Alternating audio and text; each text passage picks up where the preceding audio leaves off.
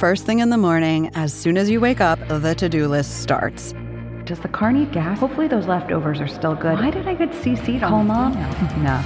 You can't escape the to-do list, but you can make the most of your me time with a relaxing shower using Method Hair Care products.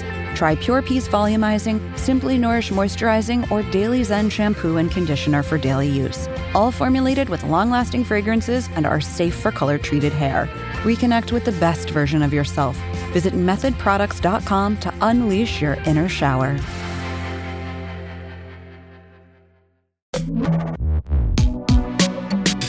Hi, everyone. This is Pivot from New York Magazine and the Vox Media Podcast Network. I'm Kara Swisher. And I'm Scott Galloway. How are you, Kara? Good. You once again have triumphed. I cannot believe it. What Not did I the do? Bill Maher thing. Amazon's expanding its telehealth program, Amazon Care, to all of its U.S. employees and other companies. We've both been talking about this, but this was the idea that Amazon, as it's done with its logistics, and AWS is starting to do this. You mean in 2018 when I predicted at DLD Amazon would be the biggest healthcare company in the world? And Yes. The CTO of Amazon then took to the stage and just called me a comedian and then refused to answer any questions about Amazon's entry into healthcare.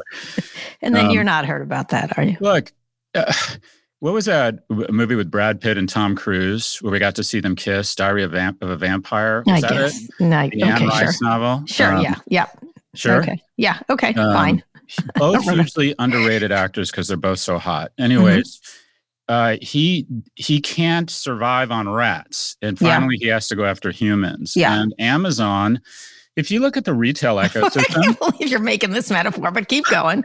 it works. Right. Handsome gay vampires, but go when ahead. it works, it works. And then a bridge to Amazon and healthcare. Yes, all right. Let's So block look, this metaphor. But if go ahead. you look at the retail ecosystem, Walmart's done okay. Lululemon's done okay. There's some well-publicized examples of coming. And basically everyone has been sucked dry. Amazon has added more market capitalization than I think all of European retail is worth since the pandemic. And bottom line is they need a new carcass. And there just is no carcass as fat and ready as healthcare. And they have been lining up their troops at the border. It's just so obvious that Halo, their food, their acquisition of PillPack, their investment in Voice, and it's both really exciting because this could provide a level of primary healthcare access to tens, if not hundreds of millions of Americans, but also, and this is why Amazon needs to be broken up, you're going to see everyone from Hims and Hers, which we talked about this week, to Teladoc, to the healthcare insurance industry and hospital provider. You're going to see everyone start to leak market capitalization to Amazon. Yeah, on a lot of things. And this is interesting. They're using Amazon Care, which is it's interesting because, Slack, as started as a communication system within a game company and became Slack. And this is something Amazon was using its AWS system internally and then made it logistics. You can also see them doing logistics that they do at factories and white selling, whatever it's called. White labeling them. A lot of the things it's doing, this is something it's doing with its own employees, which number in the million now. But the ultimate jujitsu move that we'll be writing case studies about for 20 years in business schools is that go line item by line item and take Amazon's biggest expenses. Their biggest expenses as an online or as an e-commerce player was fulfillment. They said, I know, let's turn our biggest expense, fulfillment, into a profit center and start Amazon fulfillment. What is probably their third or fourth biggest expense? Healthcare for their workers. So they said, how can we innovate around our own healthcare, test it, and then we're going to turn it into a profit center? No company has been able to take their expense line and pivot every major expense into an enormous business that drives shareholder value. Yeah, it really is interesting. Remarkable. But let me just tell you, telehealth is a dicey proposition, of course. Delivering pharmacy pills is one thing, which is sort of in their wheelhouse. because, but they are dealing with their program. But moving in doctors and stuff, like, let me read you. This was from Dr. Jeffrey Swisher about our discussion with him. I have to read it. He's just driving me crazy with the text, Scott. I got to deal with it. Let me just read the text that I got and I ignored completely the other night. I was literally screaming at your guest on Pivot today. He was so far in over his head. He has no idea. This isn't medicine. It is millennial Band-Aid. So many thoughts. First off, what self-respecting physician spends 15 minutes on video and gets compensated a fraction of some $20 to $30?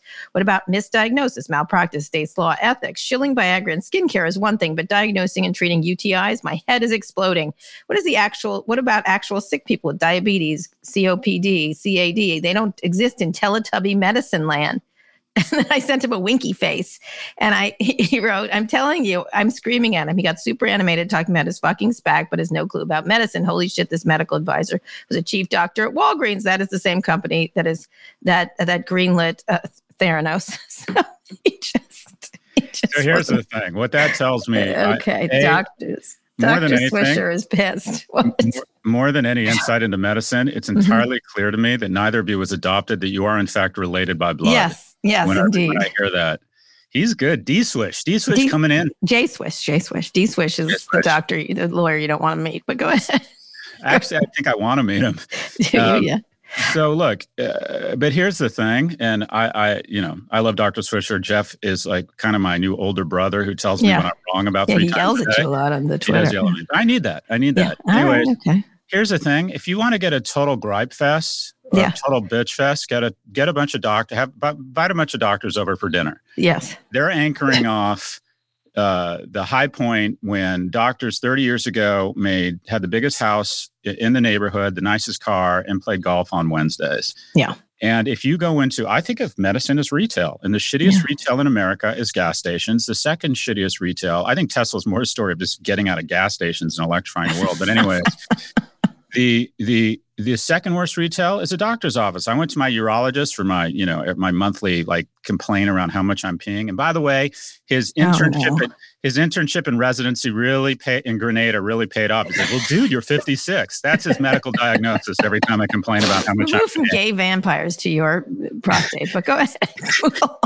Hello. We're going to get to the big story in a minute. Okay. All right. Okay. All right. So land your plane here. Go ahead. My point is, there's a kernel of truth in everything that Dr. Swisher is saying. Yeah. You know what? Doctors have stuck out their chin in the medical industrial complex. Think about how shitty visits to the doctor's office are. Think about how bad they are. They are. If I went into Best Buy and asked to get information on a flat screen TV, they wouldn't hand me paperwork and say, fill this out for the 15th time. Yeah. And not even stand up, not even make eye contact. There is HIPAA. Well, that's a really interesting point, because probably the biggest innovation here, or the biggest catalyst for the explosion in telehealth, is the pandemic bringing down a lot of regulations, which quite frankly were put up to entrench the incumbents. I think Dr. Swisher needs to get on board here. He needs to join Amazon Care, the chief medical officer for something. Amazon Care. Yeah, then he would love it. He wanted to be. He wanted to be in a tech company. All his friends went to Microsoft after he left Stanford. They're all on islands. I think he's a little bit jealous. Maybe his sister could get him a job. Anyways, thank you.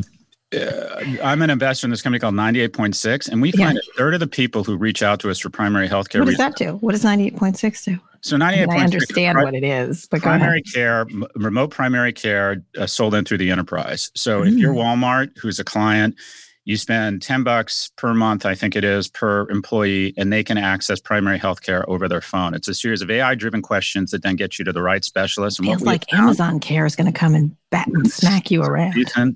Or acquire us, and the dog finally gets his Gulfstream. Hello. Because you know what, Kara? What? I'm an interesting guy, but with a Gulfstream, I'd be fucking fascinating. I would love you if that was the case. I would really like you about 100% more. I'd be fascinating at 0.9 You'd move from 33% of my mind share to maybe 60. There you go. At 0.9 Mach, the dog is sexy. Yeah. Anyways, what were we talking about? Vampires, the Dr. Swisher yelling at us for being nice to the thing. But what we find is on 98.6 is that a third of the people that make inquiries about whatever it is, a rash or UTI or whatever it is, they're doing it while they're in a meeting. Think about what a pain it is, like the emotional barriers to deciding, okay, I'm actually going to go to the doctor, and being able to just flip open your phone and say, this is bothering me. Should I be worried?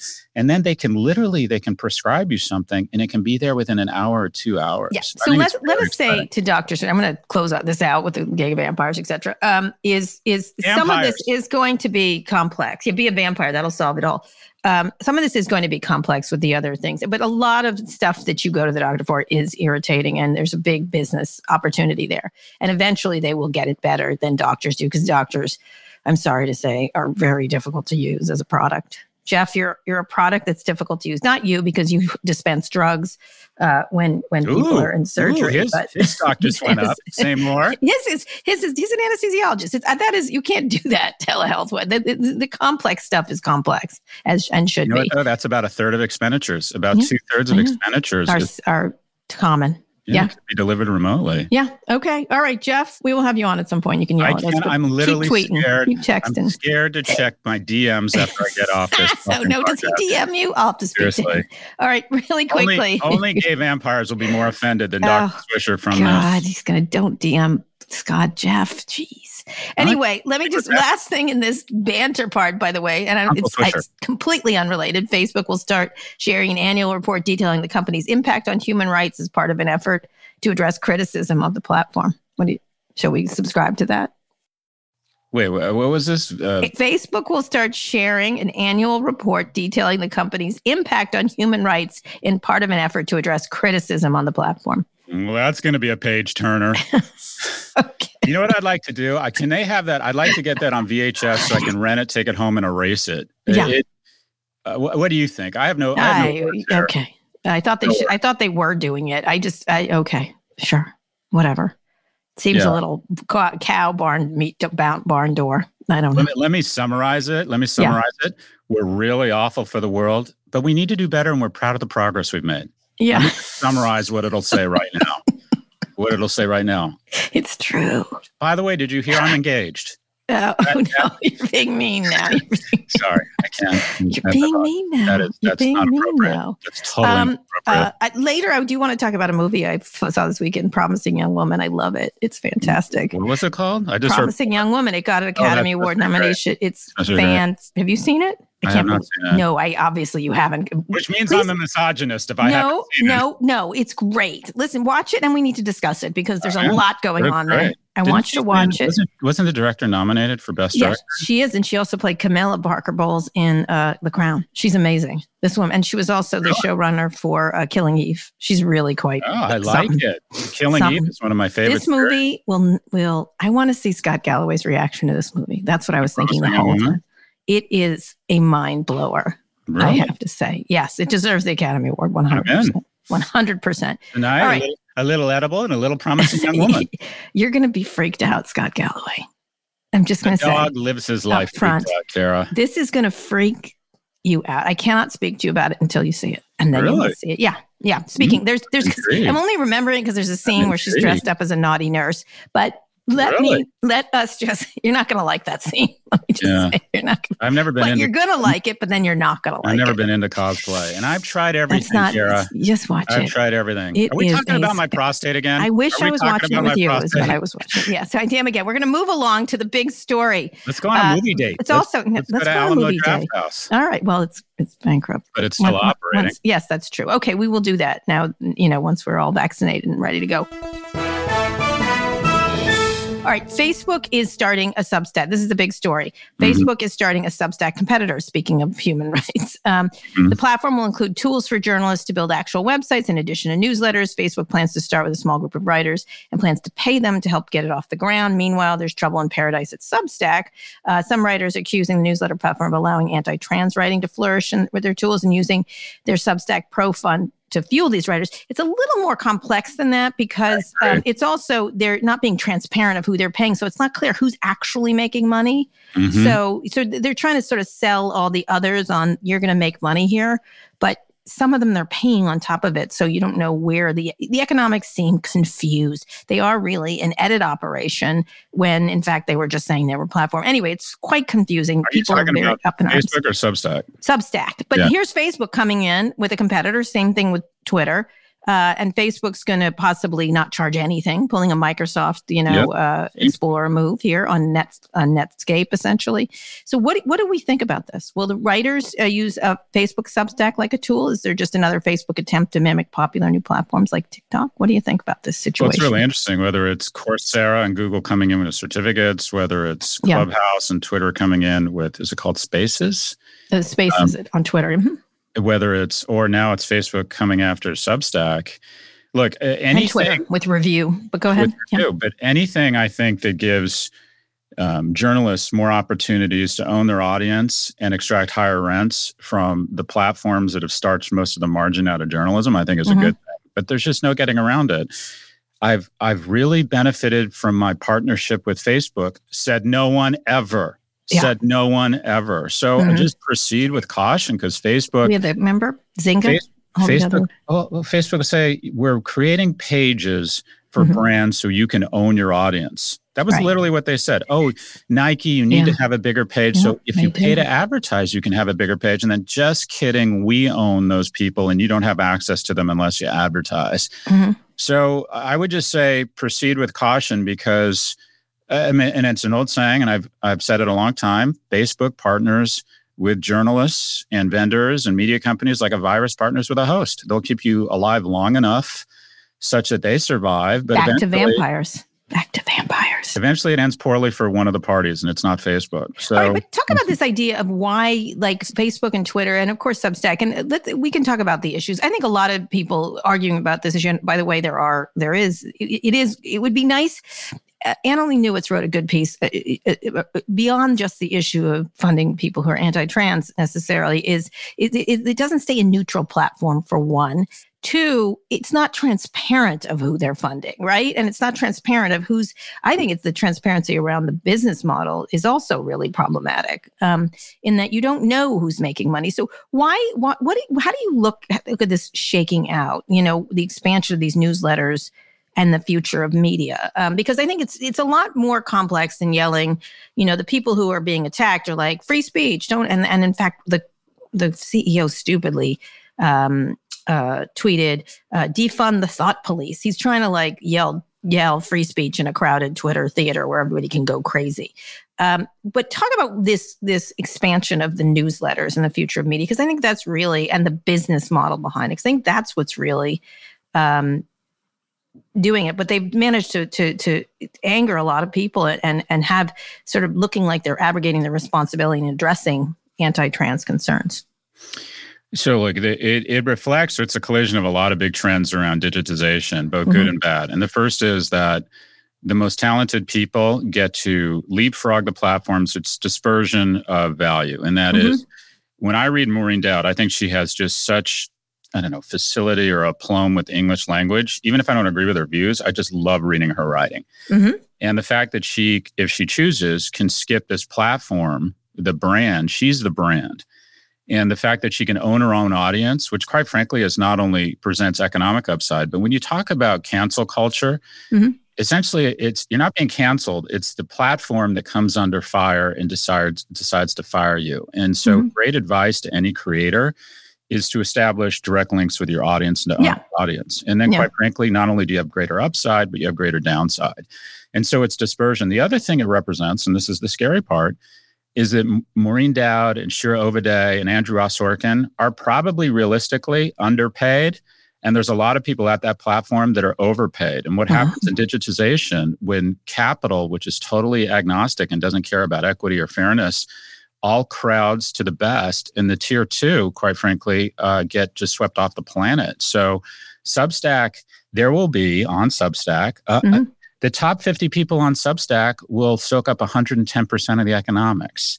And the other 50,000. Although they're accusing them of creating these sort of faux businesses for these people and then facilitating them by pushing them out. So they're not really successful, or maybe they are, or nobody knows. And how do they make those choices? What they've done is they've dragged themselves into an editorial discussion when they were pretending to be a benign platform, right? Where anybody can succeed. Any land here, come here and you can grow. I'm sorry. I'm just saying, I think the transparency is the issue, because I had an interview with him and he was like, anybody can win on this platform. And okay, but someone who gets $100,000 and a ton of promotion can win a little better. Not just because they're good, but anyway, but go ahead. That's no different than any other media platform. Sure, but they pretend it's not. They when pretend NBC it's has not. the upfronts, they want Will from Will and Grace, so they want Rachel, Ross and Rachel, because those programs have so far the most success. So they pimp them, they promote them, and then they pull away. And Third Rock from the Sun is like, we're funny too. You should give us more oxygen. Mm-hmm. So them promoting the folks that get early traction, I don't see how that's different than what. No, they went out and got them before. So it's just an interesting, I just wish they would be just transparent about what they're doing. And that's, then people could say, who are they giving money to? Why? And then everyone can argue or decide whether they want to be on the platform. It's like, I don't like the ones they're funding. Like, I just think they kind of pulled a fast one on a lot of their writers. Let me ask you this. Should Vox publish our agreement, our financial terms? No, but because it acts like a media company. It says it's a media company, right? It's not necessarily the financial terms. I agree with you on that issue, but this was pretending it was not doing this, and it was doing this. That's all my issue is it's confusing, I think, to a lot of people, and so they immediately run to, well, if you said you weren't a media company and you're acting like a media company, just tell me what you're doing. And I don't know if they need to do the economics. It's like, who are they? We're not a media company. We're a platform. Yeah, exactly. And so you're like, just say who you're paying and what you're doing, what they're getting that I'm not getting. I don't know. I just feel like people thought this was a different thing. That's what I think is one of the big issues behind it. I'm still thinking it out, but I do think behind it is, are there going to be newsletter companies that are going to be left wing and right wing too? Like that Jason Calacanis has brought that up, but other people have brought it up. I don't necessarily think. I just feel like people have to like plumb these things a little closer than they do. Like it's not quite what like the way Facebook and Facebook's a whole nother thing, which is that they're going to somehow get the benefit here. They have their own like agenda too. Yeah, I have almost no comment. Do you know Jane Lynch tweeted at me this weekend? Yes, I know. She said, I'm a force, Kara. You are. I'm a force. Okay, we're moving to anyway, you do have a comment. What happened? Who is going to win here? I want you to, you do have a thought. Like always win. You have Facebook and Twitter and Substack. Which one of the three, if you had a bet on a horse here? I'm going to go out on a limb here and say that big tech wins. Okay. They get the gold, the silver, and the bronze medal over the short, medium, and long term here. Over the short term, they'll pretend to give a fuck and like they're helping small business and journalists. And slowly but surely, they'll starch all the margin. And then they'll invite the journalists to their party on the beach and they'll stroke their hair and tell them what great partners they are and then shoot them in the fucking face. Oh, wow. Jeez. Okay. What about Twitter? Is Twitter going to shoot them in the face? No, I'm a shareholder of Twitter. They're much nicer. Okay. Twitter still has tons of upside because it just commands such incredible influence. But and your interest graph is there. That's right. I think you and I are both like physically addicted, or at least I am to Twitter. Yes. Yes, you definitely are. And they haven't. And I like it. It's a good product. Yeah, I think so too. And they just haven't monetized it as well as the other guys. It's just not. The bottom line is Twitter's just not as well run a company as Facebook or Google. Yeah. Yeah. And you could see, like, could you see, this is my last question, a Clubhouse buying a Substack? Like, so that's, you have your Clubhouse thing and then you put out a newsletter and people, I don't know, they seem to belong together. For me, Clubhouse is like CompuServe, Von Dutch hats, and White Claw. And that is, I will be excited to say in 5 years, those were things I never tried. Those are things I never tried, and they went out of business. You tried White Claw. Don't even lie to the group here. I do like the claw. You called me out, and you're right. You ain't wrong. I do like the claw. Yeah. And then I watch TED and I feel so Caucasian. I watch TED videos and I'm like, could I be any whiter? TED, that is and then a I really listen to the dirty podcast movie. with Bruce Springsteen and Barack Obama and I'm like, oh my God, Caucasian Olympics. Oh, okay. All right. We're going to take a quick break. This is an interesting area. I think beyond the screaming right now that's going on, and I think some of it's quite justified, this is an interesting. What do you think of Clubhouse? I've never been on it. I don't understand it. I think I'm going to interview the CEO soon. I don't know. I like the idea of it. I just don't understand why I would also just to like the people on it. Do that. I just don't. I think it could. I think it'll I think it'll be a fad. I do, honestly. There was a great thread that I tweeted. I think that you probably saw. Gangster. It was so. This guy was amazing, and I'm totally blanking. Attention. Somebody said this is amazing.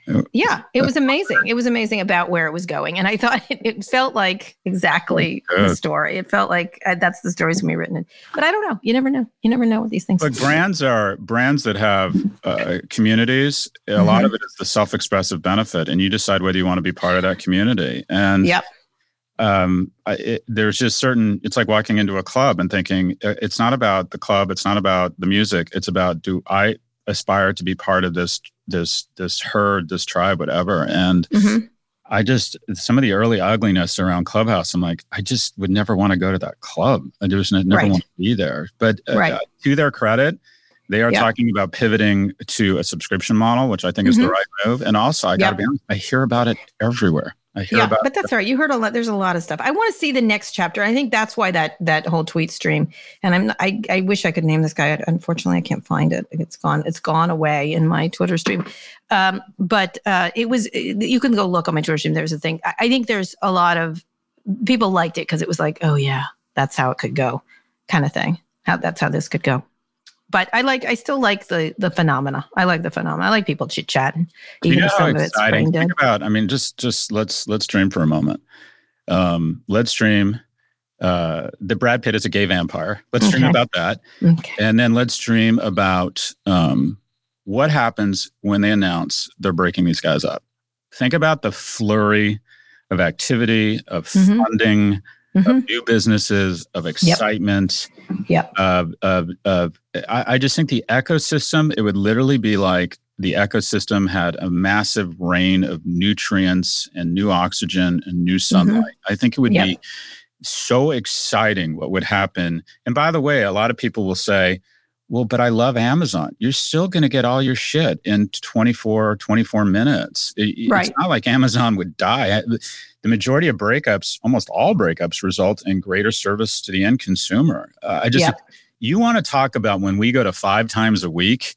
Yeah. When these companies, they decide these companies are being broken up, and we think about all the possibilities for new companies, new competitors, and new companies being funded. You would see venture capitalists raise entirely new funds focused on the new niches and ecosystems that would open up when when these guys get broken up by Tim Wu and Lena Khan. Gangster. Fair.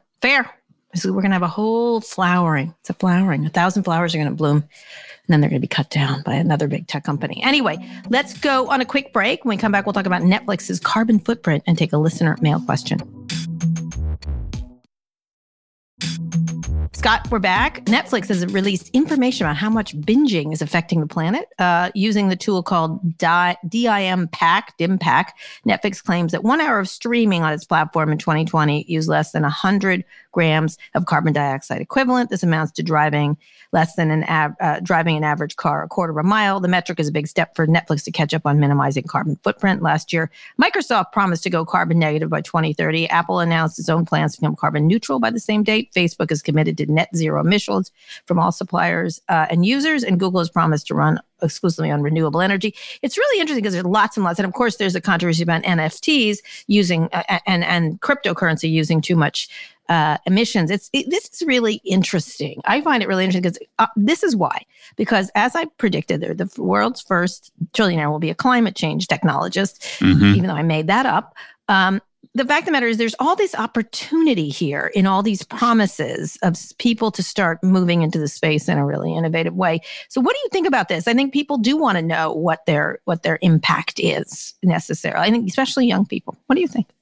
I think it's powerful. I think what gets measured gets done. And I tell young people to go get a really serious physical, because at the end of the day, what you want is baselines around measurement, because it's not having a high PSA or high cholesterol alone that's necessarily bad. It's the velocity and the change. And so the idea of having a set of standardized metrics around your carbon footprint such that companies, people, even countries can all commit to getting carbon neutral is really exciting. If we want to take climate change seriously, we have to have common standards and we have to have measurements. And then ideally it becomes a criteria for funding, taxation, consumer choice, but consumer choice. Yeah. It's interesting. Like, it's like knowing what they put into their food and stuff like that. And I know people think it's virtue signaling, but I don't actually. I think it's an interesting thing to want to know about. Like, Agreed. Someone was saying, I was using Instacart the other day, like, oh, you're using delivery and this and that. I'm like, I've gotten into a car and driven it and parked in a parking lot with all these other cars. And this guy made 10 deliveries. I'm like, maybe we have to figure out how to pay these people better and give them more benefits. Absolutely, which is another issue. But I have a feeling it might be more efficient. Like, but I want to know. I don't know. I was like, I don't know. But I think it might be. And it's efficient use of my time, and because I can make more money doing other things and employing other people. Anyway, it's just this carbon footprint thing. Bill Gates has talked about it quite a bit in his book. Mm-hmm. I think these companies have been making these promises. They're going to keep these promises. And to keep these promises, all kinds of innovation has to happen, and products and ways to mitigate it. Because like the NFT people have moved in really quickly and said, okay, we're going to move to this other, there's something called proof of work versus proof of something else. POS. They're going to move to a more efficient system, because the artists were upset. And, it's, and someone was like, oh, it's virtue signaling. I was like, no, it's not. It's actually people wanting to know the provenance of what they do and the impact that they have. And more, my kids talk about it a lot. And I didn't particularly push the environmental stuff on them necessarily. I didn't at all. I should more so. But it'll be interesting to see who dominates in this area.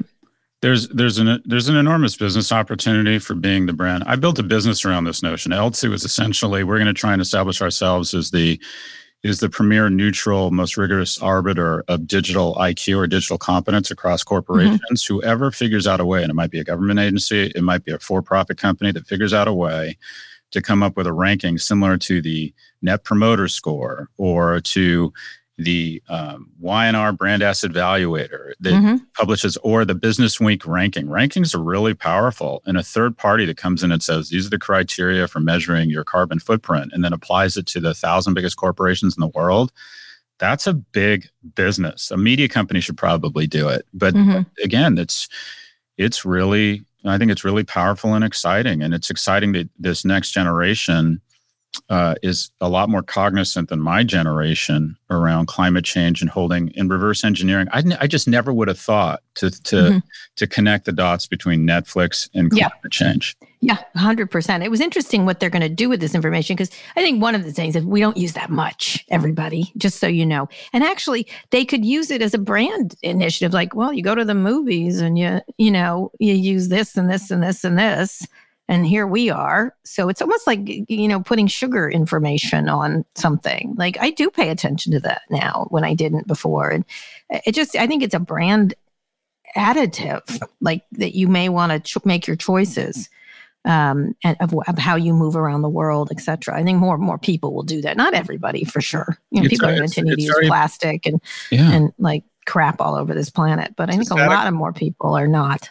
It's a static part of our zeitgeist now. There's a huge conversation around crypto and the carbon footprint of mining. And so I think it's really, I think it's exciting. It'd be something if that group really fixes that issue. And I think they certainly can. There's all kinds of discussions about how to do that. But I do like that a brand like Netflix is doing this. You do hear when Microsoft I noticed this a lot more than I did when Microsoft did it. But all corporations are going to have some sort of score in this area or make people aware of it. And then it has to be accurate too, not just using it fakely, like like those oil commercials that they always show forests and stuff. Those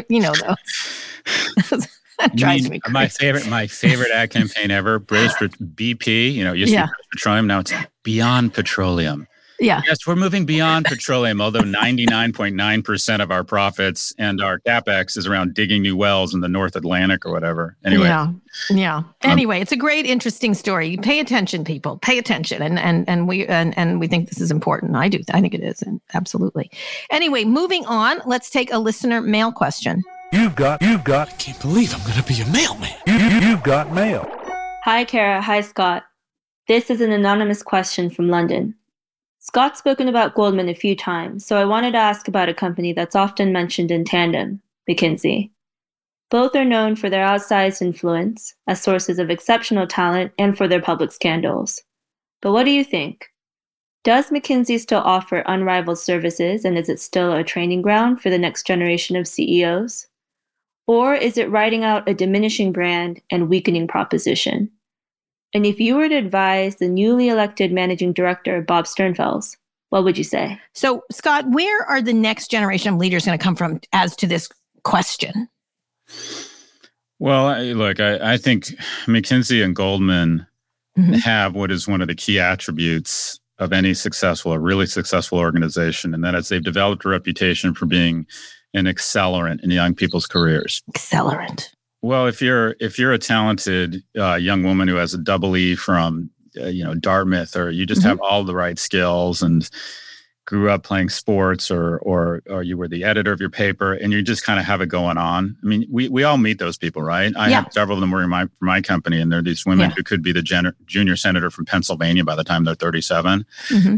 To attract those people, and I think that's the secret sauce in any high growth company, is show me a sample of the half dozen people under the age of 30, and I'll tell you how the company's doing. And your ability to attract the best human capital is a function of your reputation as an accelerant. And what I mean by that is the good stuff that we always talk about is some 25-year-old gets double promoted, makes more money than their parents were making at 45, gets tremendous responsibility, this whole notion of meritocracy. What these companies are really good at, and no one wants to talk about, is the only way you can do that is by moving people out.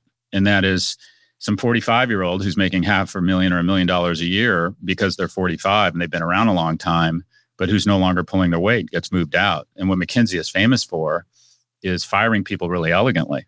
And that is, they say, okay, you're great. You're not going to make partner, but we're going to find you a job. And they've created this unbelievable alumni network. And they continue to attract the best and brightest human capital. I think this is a scandal, is somewhat overrated. I would argue that McKinsey needs a better operating group. I'll give you an example. Goldman's biggest threat to their brand, and I know the guys at Goldman well, and I like them a lot. Right. If they take Robinhood public and they advise Robinhood, there will be a scandal around Goldman and Robinhood, because Robinhood is a mendacious group of fucks. And if Goldman continues to associate with mendacious fucks, they will damage their brand. And when McKinsey advises... By the way, Mendacious Fucks is the name of my band in high school, but go ahead. But when McKinsey decides to advise Gaddafi, I mean, they're just going to get in trouble. So I don't even think it's... Or opiates or whatever. Yeah, whatever. The various and sundry things consulting companies do. Yeah, when they just say, okay, wear whores with Hermes ties and graduate degrees. Okay, but you're still cavorting with dangerous organizations that are going to lead to bad places. Whereas the same thing is true of Goldman. Goldman's operating committee that okayed them to take Robinhood public is putting the brand at risk. And my sense is that McKinsey, it's not that they're bad people. They're generally a very impressive group of people. It's that their senior management that clears and okays certain engagements and certain clients has been trading off long-term brand equity and, quite frankly, health for the world by talking themselves into believing, well, we can make the world a better place if we advise these people that are not good people and not good organizations and are corrupt governments. So, but the bottom line is, the long-winded way of saying, McKinsey will continue to attract the best and brightest because they continue to be outstanding at taking young human capital, training it well, and accelerating it. It's an outstanding organization. Even through this scandal, it's going to be fine. So what is going to? I think it's an interesting question of what each of them does and what it helps. Talk a little bit though about how it helps a young person use. And my nephew, I forget which one he went to one of them. One of them, McKinsey or BCG. He was working somewhere, didn't like it. I advised him to go to one of these companies, and then and he's liked it. He's liked the ability. He has an engineering degree, a chemical engineering degree, and I think it's interesting. I think it's an interesting way to sort of improve yourself for a short time where you're going somewhere else. That's exactly right. I started my first company. Better than a graduate school. Rather than you get paid for going to graduate school. Exactly right. My first company out of business school is Profit Brand Strategy, a consulting firm. And consulting is essentially a second graduate degree. It's outstanding in the sense that I'll break down the upsides and the downsides. The upside is it's a fantastic way to get into amazing shape from a multidimensional perspective. You have to be good at presenting. You have to be good at analytics. You have to have good EQ. You have to be able to sell business. You have to be analytical. It's a fantastic place for what I'll call not only athletes, but aimless athletes. Because the reason you go to business school is because you're credentialed and smart and ambitious and have absolutely no fucking idea what you want to do with your life. And you're like, while I'm figuring it out, I'll get a credential that'll make me worth $150,000 instead of a confused person making $70,000. Right. The same is true of consulting. Very few people end up lifelong in consulting because you know what? It's a young woman's job because you're on planes and you're kissing other people's ass. And when the CMO of Audi calls you and says, hey, we have a meeting tomorrow. Can you be here? I say yes when I'm running a consulting firm and I fly to fucking Ingolstadt. It's really difficult on relationships. Hard to attach to a spouse or kids or friends when you're roaming the earth as a consultant. You get paid. I mean, this is going to sound strange, but basically the way I built profit into a brand strategy firm was by establishing a series of like father-son relationships with powerful men such that they would hire my firm for $500,000 or $1 million engagements. I was good at what I did, but it's a very relationship-driven business, which quite frankly is exhausting. It's exhausting playing golf and being nice to people. I would never be good at I got worse at it as I got older, but it's a fantastic way to get exposed to pontoon into different industries, develop fantastic schools, get another credential. You just don't, if you go to McKinsey or Bain or BCG for 3 years, you don't look back and think, well, I really fucked up doing that for 2 or 3 years. It's like, you're except if you have a huge entrepreneurial bent that you really want to make something, right? But it just means you can raise more money. It's like having a second or a third MBA. It's a fantastic thing for a young person. Yeah, it is interesting. What's interesting at McKinsey, just last month, they got, the partners voted out the consulting firm's top executive, Kevin, I think it's Snyder, on the blowback over the opiate crisis. So 600 senior partners. He got voted out because of his name. Doesn't he sound like a menace? Kevin Snyder. Well, just, McKinsey agreed to pay 49 states a historic settlement of almost $600 million because of sales advice the company gave to drug makers. So it's really, you do have to protect, you're right, you do have to protect them just like anything else. Last question, is schools stopping luxury brands, as you've discussed and endlessly? How will young people differentiate themselves in the job market? Is this the kind of way you do it, or what's the, that it's not, you don't get the job because you're Harvard, Princeton, Yale, whatever? We love the shorthand of brands. Europeans were famous for doing it based on your last name. Americans did it based on where you did go to college. Instinctively, we do it based on the height of your cheekbones or the length of your legs or the size of your biceps. And if that sounds sexist, it is, but we're sexist as a species. So we love the shorthand. And in America, the brands or credentials are incredibly powerful. And we will always, whether it's schools becoming less important in terms of credentialing, I actually think they're becoming more important. The applications to the top 50 schools have skyrocketed this year. But we will always fill that void or that need for shorthand with brands and certification. And it'll be, someone will step into that void and say, okay, I'll provide you with the certification or the screening. McKinsey is a fantastic certification. Being a varsity athlete is a fantastic certification. Having been a journalist at the New York Times is an incredible certification. Yes. So that's not going anywhere. It may shift, but I actually think that the elite university branding is only getting stronger. I predicted that they would massively increase their enrollments partnering with big tech. I was wrong. They've decided to double down on exclusivity. Yeah, I just heard from someone telling me our numbers were up more than ever, and that means we're not going to let as many people in. I was like, is that a good thing? I become Scott. I've become Scott. I was like, that's wrong. What business says that? We decided to deny 98% of the people ice cream. What? Oh my God. What? This is, and guess what? That's you know what what that means? I went like that. I went, what? It means your daughter's not getting in. Brag about it. No, my daughter will get into everything. There you go. We just got into a preschool that was very competitive. Well, how white of you? Kara? I know it was a lesbian. What preschool is going to turn you down? You might as well. It was a lesbian thing. The only way you could be better is if you showed up in a wheelchair. Seriously. Stop. By the way, that's a horrible thing to say, but it's an episode of Modern Family, which means it's okay. Yes, it's true. It's okay. True. It was an episode. Let me just say, we do get this. What a shocker they got into. I'm sure they're not scared of you. Yeah, I don't know. A strong lesbian woman who happens to work at the New York Times. Yeah, let's piss her off. Let's piss her off. No, I'm just saying.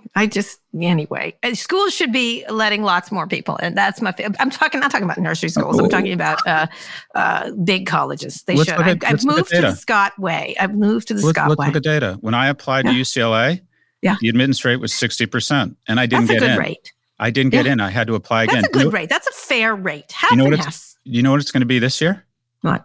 It's going to be 9%. Oh God! It's going to be 9%.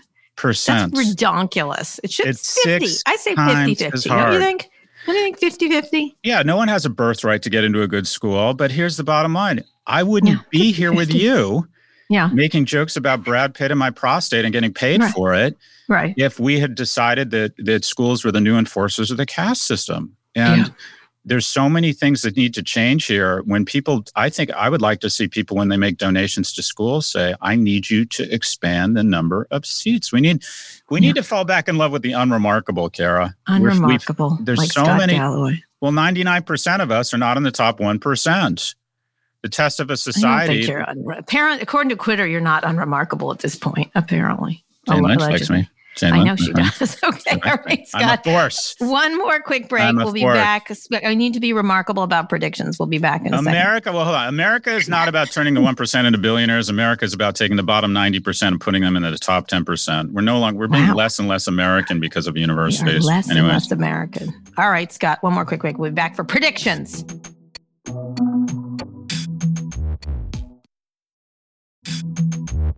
Okay, Scott, prediction time. Give me a prediction. You're very good. Amazon one was good. What's your next one? What's your next prediction? We're finally going to demonstrate some leadership. I love what I think are sort of underreported business stories that are going to have second order effects. So Walmart has announced that they are going to have a kind of a digital wallet around access to your healthcare records. Yes. But what's really important in that announcement is they said they're going to basically create a vaccine passport that says on your phone, you'll be able to pull up confirmation you've been vaccinated. And we're going to decide to demonstrate some leadership here and say, okay, you need to prove before you get on a plane and have access to our transportation infrastructure, you need to prove that you do not have a gun on your person. Yeah. When you go to certain countries, We do. We get mad about things and not about other things. But go ahead. And we are going to show some leadership here and decide companies, and I think ultimately the government, we're about to run. The problem so far has been we haven't had enough vaccine. We're about to run into a new problem. We're going to run out of arms. Yeah. And that is 24% of or inefficient systems to get to the arms. But go ahead. But that's getting better. Yeah. So I think in the next few weeks, we're literally going to pivot to a demand side problem instead of a supply side problem. And 24% of Americans say they're either not going to get it or won't get it unless their company demands it. And they tend to cluster around three groups: young people who feel immune, people of color who have, quite frankly, been for legitimate reasons don't trust vaccines, and then third, deeply conservative Republicans, specifically evangelicals. We're making a lot of progress around groups 1 and 2, and I think we're going to show some leadership here, and I think we're going to say, listen, you are as an asymptomatic carrier of this virus, dangerous, really dangerous. Yeah. And if you want to access the trillions of dollars and the freedoms, we have decided in this country, we've conflated liberty with selfishness. Yeah.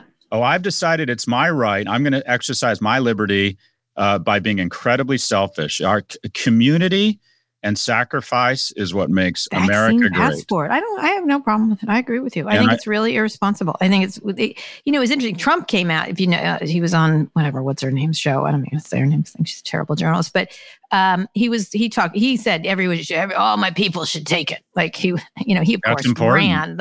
All the Trumps ran and got it after all their nonsense over the past 6 months on this issue. They all ran as fast as possible to get it, and all of their people did. There's a really good story about how they all just like rushed the door to get the vaccine. It's a huge opportunity for him. But he did say it. I have to say, he did say it. But it's like the fact that we had to them beg him to do it was kind of ridiculous on some level. He should have been saying it loud and clear for a long time. But he's the most important person around this right now. Yeah, if he were to be really loud about it, it's really, it's a good brand thing for him. Oh gosh, it could It could have enormously positive impact, which would repair about 3% of the damage he's done. But if he's thinking about his legacy, the absolute gangster move for him, I agree with you. But because the thing he talked about was how it was his vaccine. I got the vaccine. I was like, he invented it. I was like, I think it's this couple in Germany who invented it, this idea. He literally took all the credit as usual, but whatever. And Dr. Swisher will weigh in on this. Yes, he will. There really is. I'm literally scared right now. There is a race. Yeah. There is a race between the viruses are so impressive. Every time someone gets this thing, the virus learns, and the virus has got a heads up that the vaccines are here. And it is working overtime. Unless, and the other thing I can't you see what's happening in Europe and the delays and everything. But this Italy closed down again. One of them. But this whole I'm going to wait or I'm not going to take it. I call that the narcissist playbook. That's bullshit, people. Yeah. We don't like it. We're not going to let you come on this way unless you have a vaccine passport. The call has gone out. 2 million Americans could still die from this thing. The call has gone out to get 2 million American brothers and sisters off the beach. Get them off the beach. Get a vaccine. It's not about fucking you. Get a vaccine. Yeah. Anyways, right, the prediction is I think we're going to have vaccine passports. And I think slowly but surely corporations and states and governments are going to say, look. You can't come back to work unless. You want to work at Salesforce or you want to work at Lemonade? No, you want to work. You can't come into work. Or whatever it might be. Yeah. You can't come into an office. You can't get on a plane, an FAA sanctioned plane. I think they should. And I think there's a decent chance they will. We'll see. Anyway, we'll see. That's a really good one. I like that one. I like that. It was interesting. Send your kid to a public school. We force them to get vaccinated now. Why wouldn't we force them to improve from gay vampire making out handsome vampire? Very hard to do that. Very hard to do that. That's a nice pivot, as they say. Very hard to do that. All right, Scott, that's a really good prediction. And that's the show. Do you have any predictions? I don't predict things. You do. This is why I live in the glory, in the reflected glory. Yeah. Bask in the light. I'll make a little prediction. I think the stock market's really going to go crazy. Going to go up? Up, like crazy and up. Because of the stimulus? Just everything. It feels like savings. Everyone's like, let's open the checkbooks, the ones that have money. Yeah. And I think you're going to see enormous stock market, everything. It's going to be roaring 20s happening. Yeah. Roaring 20s. I think you're right. All right. I don't think that's it's not the most smart, but it's the obvious one. Anyway, that's the show. We'll be back on Tuesday. Go to nymag.com/pivot to submit your question for the podcast. The link is also in our show notes. Scott, read us out. Today's show was produced by Rebecca Sananas and Camila Salazar. Ernie Intratot engineered this episode. Thanks also to Hannah Rosen and Drew Burrows. Make sure you subscribe to the show on Apple Podcasts. If you're an Android user, check us out on Spotify. If you like the show, please recommend it to a friend. Thanks for listening to Pivot. From New York Magazine and Vox Media, we'll be back next week for a breakdown of all things tech and business. Jane Lynch thinks I'm a force. I'm a force. I'm having her text you. How about that? Thanks.